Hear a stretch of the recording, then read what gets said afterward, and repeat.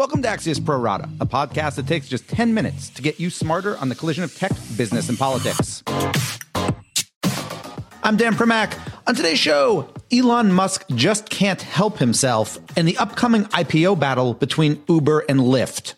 But first, the growing trade crisis between the US and China, which is actually now playing out in Canada. So you'll probably remember that President Trump and Chinese President Xi Jinping had dinner a little over a week ago in Buenos Aires in order to ease trade tensions and maybe even lay the groundwork for a possible deal. But at about the same time, a lot of that progress was seemingly blown up as Canadian authorities arrested the chief financial officer of Huawei on allegations that she basically caused several banks to unwittingly violate sanctions on Iran. So 4 big things to know. First, this is not your run-of-the-mill CFO. She's Meng Wanzhou and is the daughter of Huawei's founder. So the comp here might be if Jeff Bezos' daughter got arrested in China. But that's not only if Bezos is CEO of Amazon. What if he's also a national hero, tight with the White House? Oh, and let's throw in that Chinese legislators would have regularly referred to Amazon as a national security threat. So yeah, she's a pretty big deal. Second, the arrest happened in Canada, but it's not really about them. Yeah, she was in a Vancouver courtroom last Friday for a bail hearing, which will extend in today, but the endgame is whether or not she's extradited to the US to stand trial for fraud.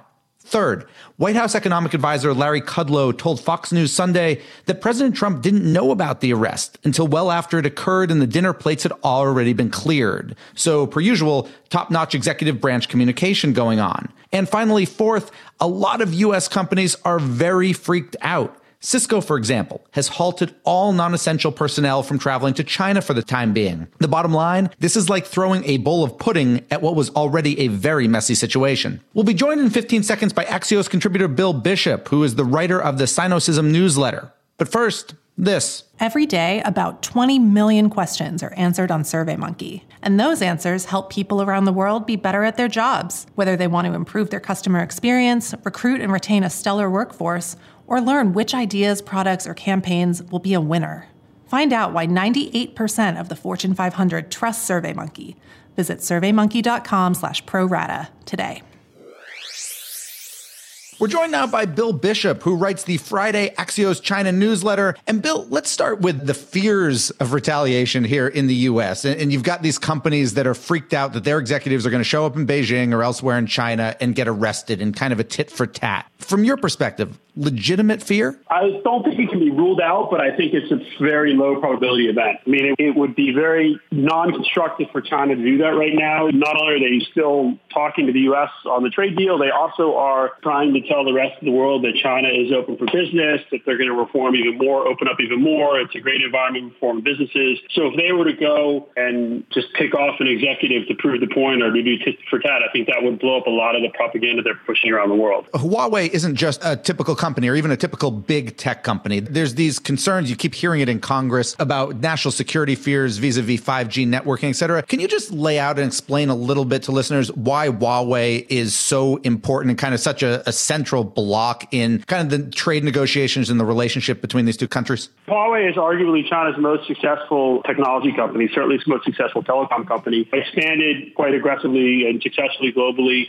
Its technology, from what I understand, is pretty good, although it still has some heavy reliance on U.S. technology. And as I guess with 5G, as the network starts being built out, the way the network is structured, there's a lot more possibility, I guess the security folks fear, possibility that the Huawei equipment could be used to basically for nefarious purposes. And I mean, let's be honest, right? I mean, U.S. tech companies, we learned from Snowden, from other revelations, have at times worked with the U.S. government or been hacked by the U.S. government. Clearly, one of the fears the U.S. government has is the fact that the U.S. government knows better than anybody else how to do this. And so the assumption would be that the Chinese government and the Communist Party would do it as well. I think that is a fair assumption. I also think there's no question that the Huawei, if the Chinese government told Huawei they had to do something, they would do it. And in fact, there's a national security law that came out, I think, last year, which makes it very clear that it's the obligation of companies and citizens, PRC companies and citizens, to support intelligence organs if requested. The conventional wisdom, or maybe kind of some of the narrative, which has come out of this, particularly vis-a-vis the timing of the arrest, is that she's being used almost as a pawn in the trade negotiations. Do you buy that? And as a piece of that, what is the impact from your perspective of her arrest on the trade negotiations, assuming that she's not released and sent back to China, which is what China wants, but which neither Canada nor the U.S. seem terribly interested in doing?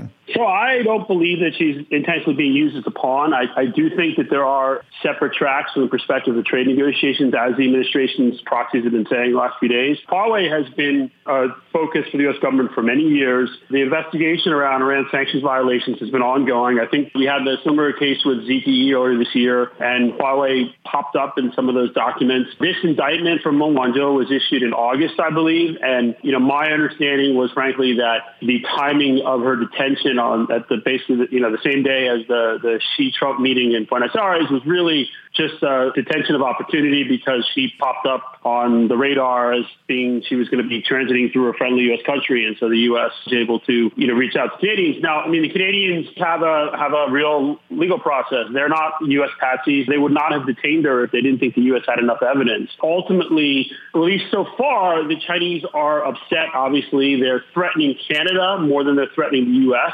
Canada's a smaller country, but they're also making clear that so far at least, they want to separate out the trade from this legal issue, and they want the trade talks to continue so far. I certainly think there's a risk that other shoes are going to drop around Huawei and other Chinese technology companies. What does that mean? What we've seen about Huawei in this Meng Wanzhou arrest or detention, it's really specifically around bank fraud. You remember Axios, I think Jonathan Swan a few months ago broke the story of this draft circulating in the National Security Council about nationalizing the 5G network.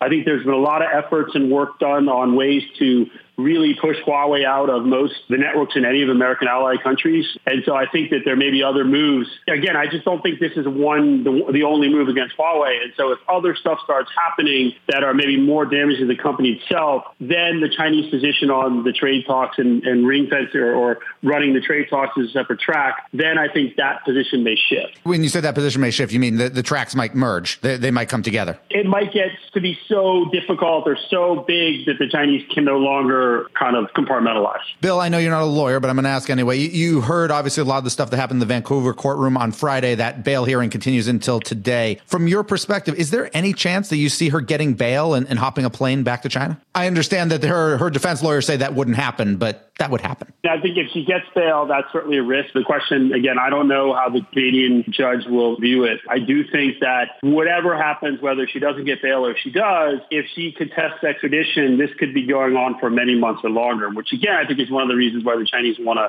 compartmentalize, because it does not appear that there's any quick solution here unless the Canadians just say this is all fake and you're free to go. But again, I really don't think the Canadians would have even taken on this case if they didn't believe that the U.S. had at least presented some convincing evidence. Thank you so much, Bill Bishop, writer of the Axios China newsletter, which you can get at signup.axios.com. My final two right after this. Did you know that 57% of customers say they'll permanently stop using a product or service after just one bad experience? And that costs about 5 times as much to acquire a new customer versus keeping an existing one. SurveyMonkey can help you get valuable feedback from your customers before they walk out the door. To learn more, visit surveymonkey.com/prorata today. Now it's time for my final two, and first up is Elon Musk giving another head-scratching interview, this time to 60 Minutes. Remember, it was just 2 months ago that Musk and Tesla settled with the U.S. Securities and Exchange Commission after he tweeted that he had, quote, funding secured for a takeover of the company, even though he didn't. But it seems that the settlement still doesn't sit well with Musk. I want to be clear, I do not respect the SEC. I do not respect them. But you're abiding by the settlement, aren't you? Because I respect the justice system. The bottom line, Tesla still has a couple weeks to finalize the compliance procedures that came as part of the settlements, including a clause that requires pre-approval of any Musk tweets that are potentially material in nature. But it sounds like Musk only plans to comply with the letter of the agreements and not their spirit. Finally, both Lyft and Uber last week filed confidential IPO papers, which means that they might be able to go public late in the first quarter of 2019. Now, there's been lots of reporting on how the two companies are racing each other to be first, even though all that first-to-market valuation stuff will actually get played out after just a couple weeks of trading. So the real reason they each want to go first? It's basically because the two companies really dislike each other, and going first would be a fun way to stick it to the other. Yeah, sure, it's petty, but that doesn't mean it's not real. And we're done. Big thanks for listening. And to my producers, Adam Gracia and Tim Shovers, have a great National Dewey Decimal System Day. And we'll be back tomorrow with another Pro Rata podcast.